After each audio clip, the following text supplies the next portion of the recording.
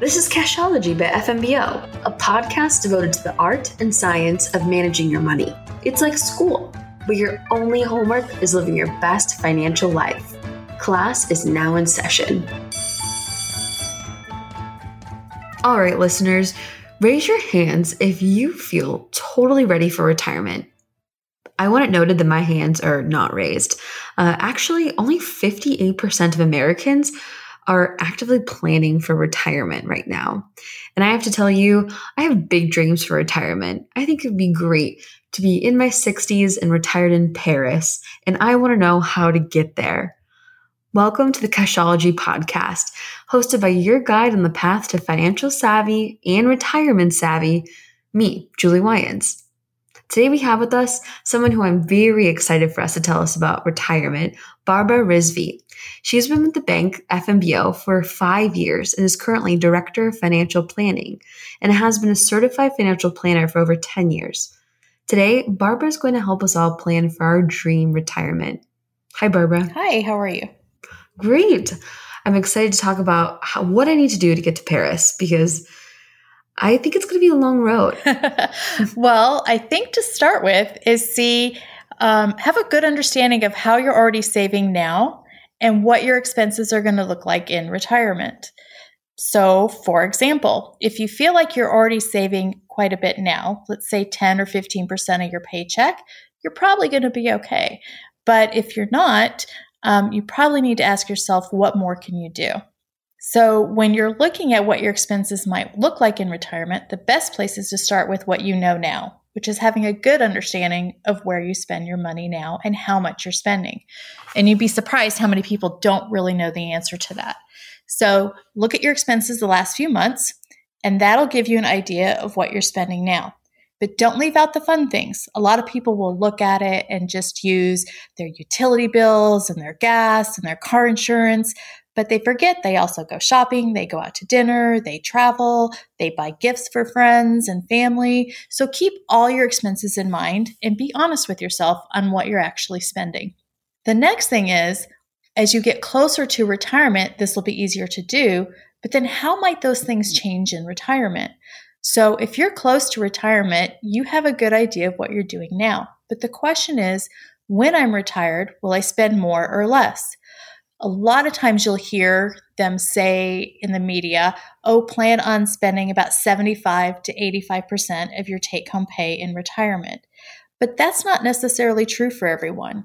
We see a lot of clients who their first 10 years of retirement maybe spend more. Now they have time to travel more, they go out to eat more, they meet friends for lunch more often. So their expenses sometimes actually go up, not down.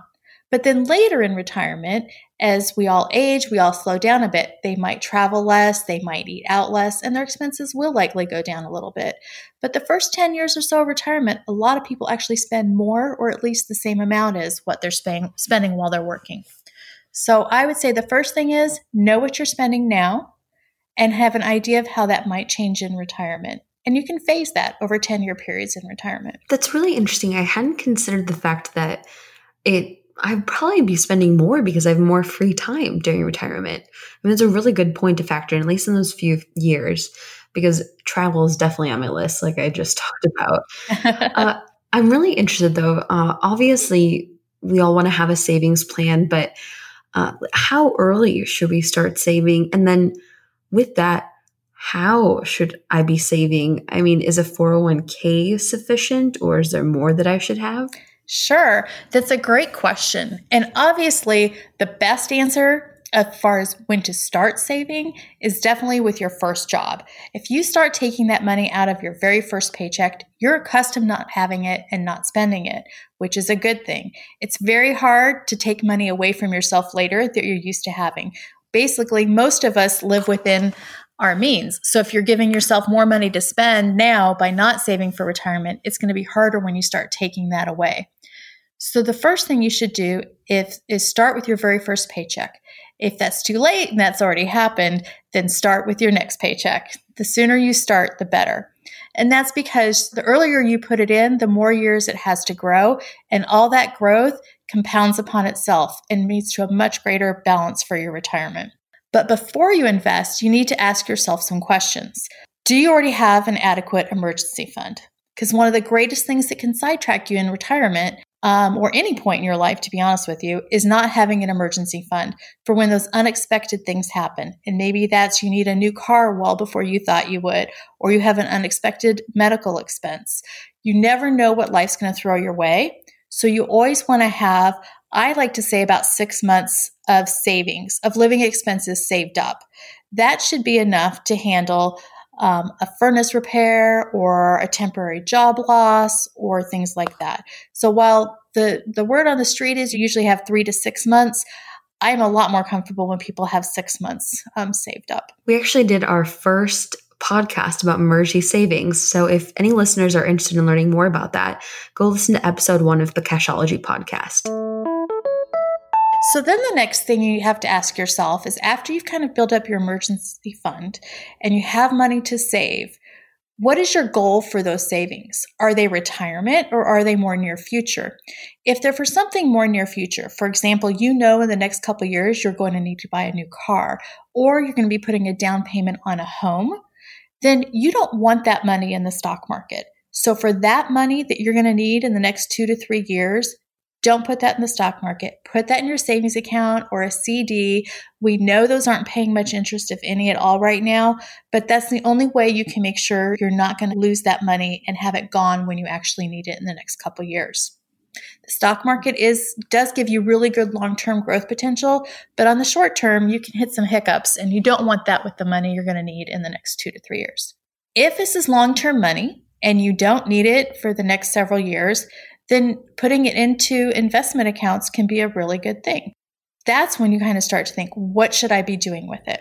So the general rule of thumb there is, if you have money or have access to retirement account through your employer, and whether that's a 401k or a 403b, anything that you have through your employer, if your employer gives you any sort of matching to your contribution, you want to take advantage of that first. So you will contribute the minimum amount necessary to get the full employer match. For example, if you're put in 3% and your employer matches 100% up to 3%, you just gave yourself a 3% raise for your retirement. So you never want to forego employer matching. The next thing you're going to want to look at is the healthcare accounts. If you have an HSA, so a health savings account, you will want to contribute to that next. The reason for that is, contributing to an HSA account, those contributions are the only money that you will earn in your life that will be truly tax-free. You put any money that you put into the HSA goes in pre-tax, it grows tax-free, and when you take it out for qualified medical expenses, it comes out tax-free. There's no other dollar you will ever earn and save that will be truly tax-free except for an HSA. So after contributing to the employer match amount in your retirement account, the next thing, if you have an HSA, this next step would be to do that. Putting it in there is great, but if you don't have it grow to take advantage of that tax-free growth, then you don't gain the advantage of that. So typically what we would recommend there is keep as much as your annual deductible is. So maybe your annual deductible on your healthcare plan is $2,500. Don't invest that, because if you ever need it, you want to make sure that that is there. But once you've saved more than the $2,500, then you can start investing it. And if you're young, I would go ahead and invest that, in something that's going to grow a lot. So typically more stocks. If you're closer to retirement, you're going to want to be a little bit more conservative so that you don't run the risk of losing it before you need it. But you have all the same investment options as an HSA that you typically do in a retirement account. So you can take as much risk or as little risk as you want with that. But keeping that cash balance equivalent to 1 or 2 years of deductible and investing the remaining balance in accordance with your risk tolerance will allow you to grow that and take as much advantage of that tax-free benefit as you can. The next thing you want to consider is, what's my tax rate now versus what is it going to be when I retire? So if you're young and maybe in your 20s or 30s and your tax bracket right now is relatively low to what you expect it to be as you grow closer to retirement, contributing to a Roth might make more sense than to a traditional 401k. So if your employer offers a Roth account, you would want to do the Roth component. Or if you're eligible for a Roth IRA, depending on your income, you would want to put money in that. However, if you're later in life and you're in the highest tax bracket you've ever been in your life and higher than you expect it to be when you're in retirement, it makes more sense to put that in a traditional pre-tax IRA contribution. So a traditional 401k contribution or traditional IRA. Then, if you still have money left after maximizing those, the next best place to put that money is in just a traditional brokerage account. So that's if you were to open up a brokerage account at any of the many brokers that are out there, or if you have somebody helping you manage your money. It's what's called a taxable account. And the reason for that is that money goes in after tax. So it's just extra savings you have left over after you've saved in all these other areas and you've paid your bills. So you've already paid taxes on it, but now you're investing it. When you take that out later in retirement, that will be more tax efficient than what you've put into a traditional 401k. And I know this gets a little complicated, but the general gist of it is whatever you put into your traditional 401k now, you're not paying taxes on it. But when you're retired and you take it out, every dollar you take out, you're going to have to pay income taxes on, just like it was a paycheck almost. Whereas if it's in a Roth, you don't pay any taxes when you take it out, nor with an HSA. And then on these taxable accounts I'm talking about, kind of the brokerage account, when you take money out of that, it's at a lower tax bracket. And that's because it's counted as capital gains. And for those of you who don't know, capital gains tax rates right now, according to current tax law, are much less than income tax gains. So it gets a little complicated and it gets a little messy. So working with a financial planner is a good way to kind of help you sort through all of that. I appreciate, Barbara, that you really took into account that everyone's in a different stage of life and has a different risk appetite. So there's definitely different routes you can go down to saving for retirement, and it all depends on your personal preferences.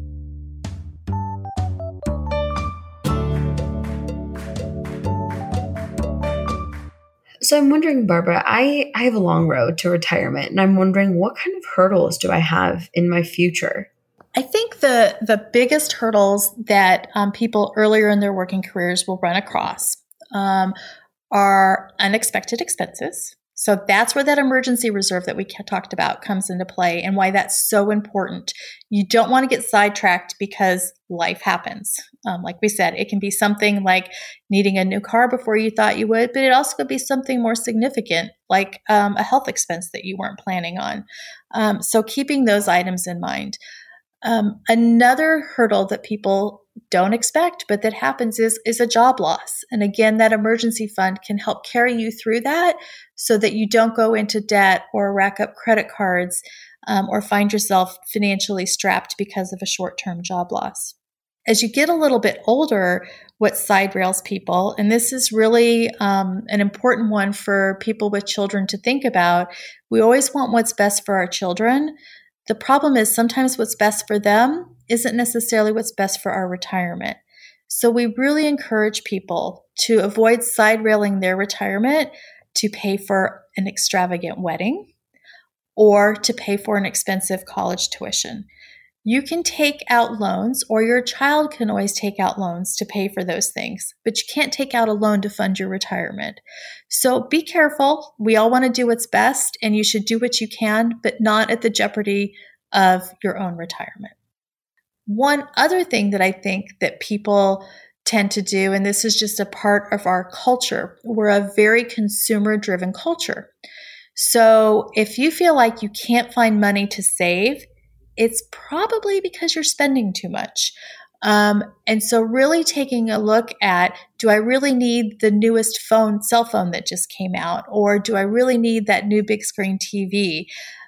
Really ask yourself on some of those bigger purchases that tend to eat away at our savings, is that something I really need or just something I want? And if you're not saving enough for retirement, I recommend you really look at your expenses and making sure that you're not buying too big of a house or too many gadgets or replacing them just because the newest and greatest is out. But really kind of look at yourself and where you can step back and save a little bit more money. Barbara, you've given me a lot to consider about my road to retirement and what I need to do in order to prepare well enough to have the lifestyle that I want once I get to that point. So I really appreciate you being our guest today.